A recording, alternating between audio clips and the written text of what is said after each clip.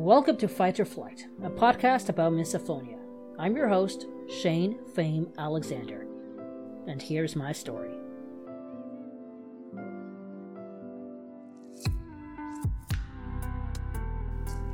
Last week on the show, I shared the return of my misophonia during one of our lockdowns earlier on this year. Wow, it was just this year? Seems like a lifetime ago. This week on a special episode of Fight or Flight, we're taking a deep dive into how depression, anxiety, and misophonia are all intertwined. I share my experience with these three culprits. It's the 5th episode of Fight or Flight. Party Poopers. I'll be straight with you. Writing these episodes have been cathartic. However, to actually get the words on paper or screen, it takes time. I need to amp myself up to emotionally travel back to really dark times in my life. So to revisit how depression hit me in the last couple of years, along with skyrocketing anxiety, all bundled up with misophonia, it's going to be rough, but I got this. I'm honored to share this story with you, and let's stop here. Before we go anywhere else, let me just say this. If you feel half the way I did since 2019, please reach out to somebody. There's helplines, there's therapists, doctors, loved ones. Talk to someone. You shouldn't battle this alone. I've been dealing with depression since I was a teenager. I've gone for help a few times over the years and have learned to deal with it. My anxiety has gotten worse in the past few years. This is where misophonia gets involved. The triggers or the anticipation of the triggers triggered major migraines. I would be in internal pain waiting for those triggers to incite inner violence with my ears, head, and heart. Back when I was living with Mom, it scared me that even the fear of the unknown got me emotionally paralyzed. I already told you about how I would get migraines and would stay in bed all day, and how both my mother and I didn't really know what was happening. It wasn't only misophonia. It was anxiety. And since I didn't know it was misophonia at the time, there was an added layer there of totally not knowing what was going on. I actually thought I was ill. I just felt lethargic to the extreme. For 4 days, I spent the days in bed. I tried to crawl over to my recliner to watch TV, but I just couldn't. I'd ask Google to play podcasts, then I would turn them off a few minutes later because the sounds were irritating. Emotionally, I was dead. Mentally, I felt like I should have been dead. And all along, I didn't know exactly what was going on. I knew the sounds were bothering me. I recognized the hints of anxiety. I knew I was depressed. But why? You'd think after figuring out what this mysterious misophonia is, I wouldn't be as anxious about it or depressed. But it got worse. It was the fear that I'd be living with this for my whole life. The fear that various sounds would trigger me into a deep depression is what the rest of my life would look like. It got me scared, and I didn't know if I wanted to stick around to face it. There might be questions here. Cool, I'll answer them. I attempted once, debated twice, cried in the corner at least once a week. You remember the Losing My Religion video where Michael Stipe was dancing in the corner of that empty room? Well, that was me. That was me in the corner, like losing my religion. Sometimes it wouldn't be too much. Sometimes I felt way too weak to physically move. I'd grab a pillow and just throw it to a random corner of the room and just sit there and cry. I let it all out. I take the pillow and cover my face with it in an attempt to block the sounds. I mean, I wouldn't have my earplugs in, but all the same time, I felt like I needed more reinforcement from the debilitating sounds. I'd sit there for a good while. I'd get up and feel so weak I'd stagger over to my bed. If it was a good day, I'd go over to my recliner and vegetate in front of the television. This didn't happen too often. I'd usually go for the former.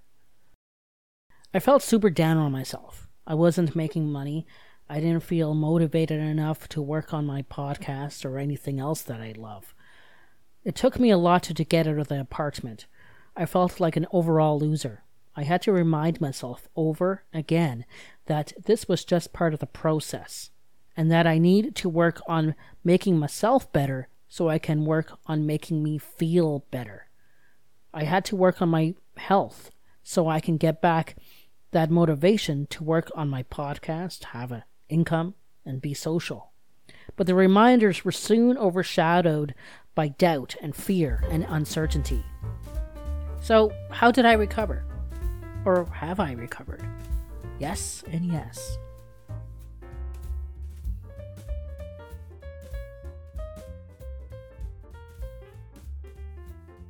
Honestly, I don't know if I would have survived 2021. If I wasn't gone, I thought I'd be in a hospital or even worse. The emotional, mental, and physical pain I had gone through this year, I don't think there was a light at the tunnel. Without giving away too much, don't want to spoil the rest of the season for you, there was, but I had help. I saw the end of the lockdown, which I'll go into more in depth on next week's episode, and this totally helped me get back on track.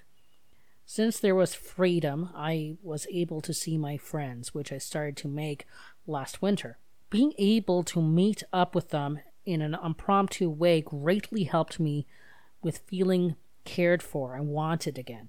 I know, it might sound dumb, but it's true. Misophonia makes you think that you're alone, all alone, that everyone is making noises because they're out to get you. Getting my social life back reminded me of two things. People like me, and that I have a pretty neat support system in place here in London.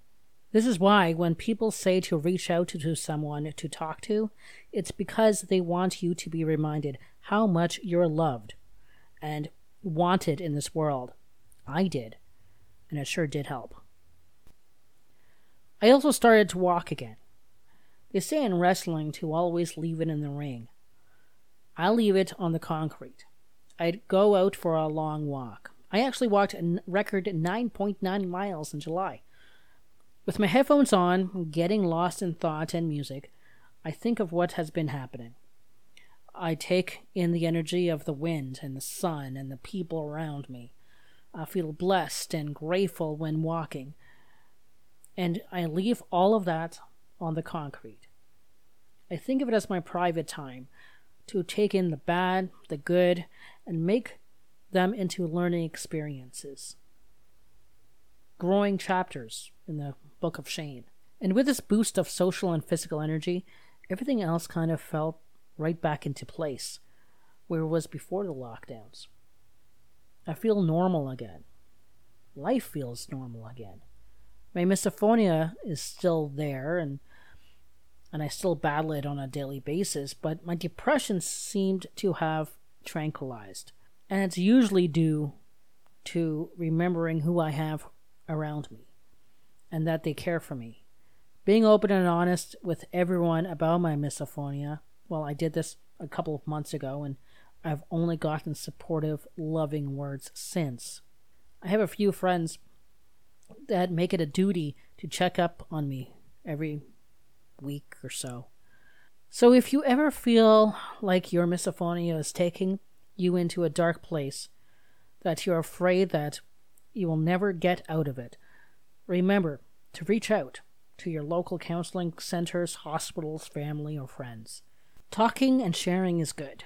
We're all here for you.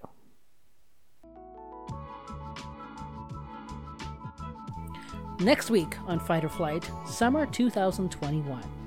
I get my social life back, but it's not all sunny days ahead. life plus my misophonia battles at home equals a mixed forecast of sun and dark clouds ahead.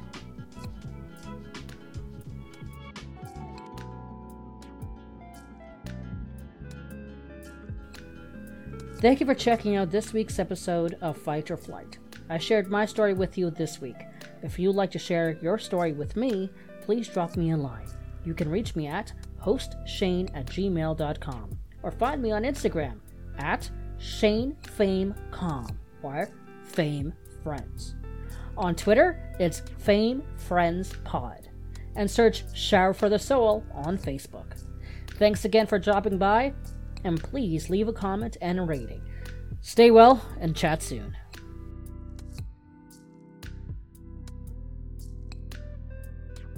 This has been a Fame and Friends production.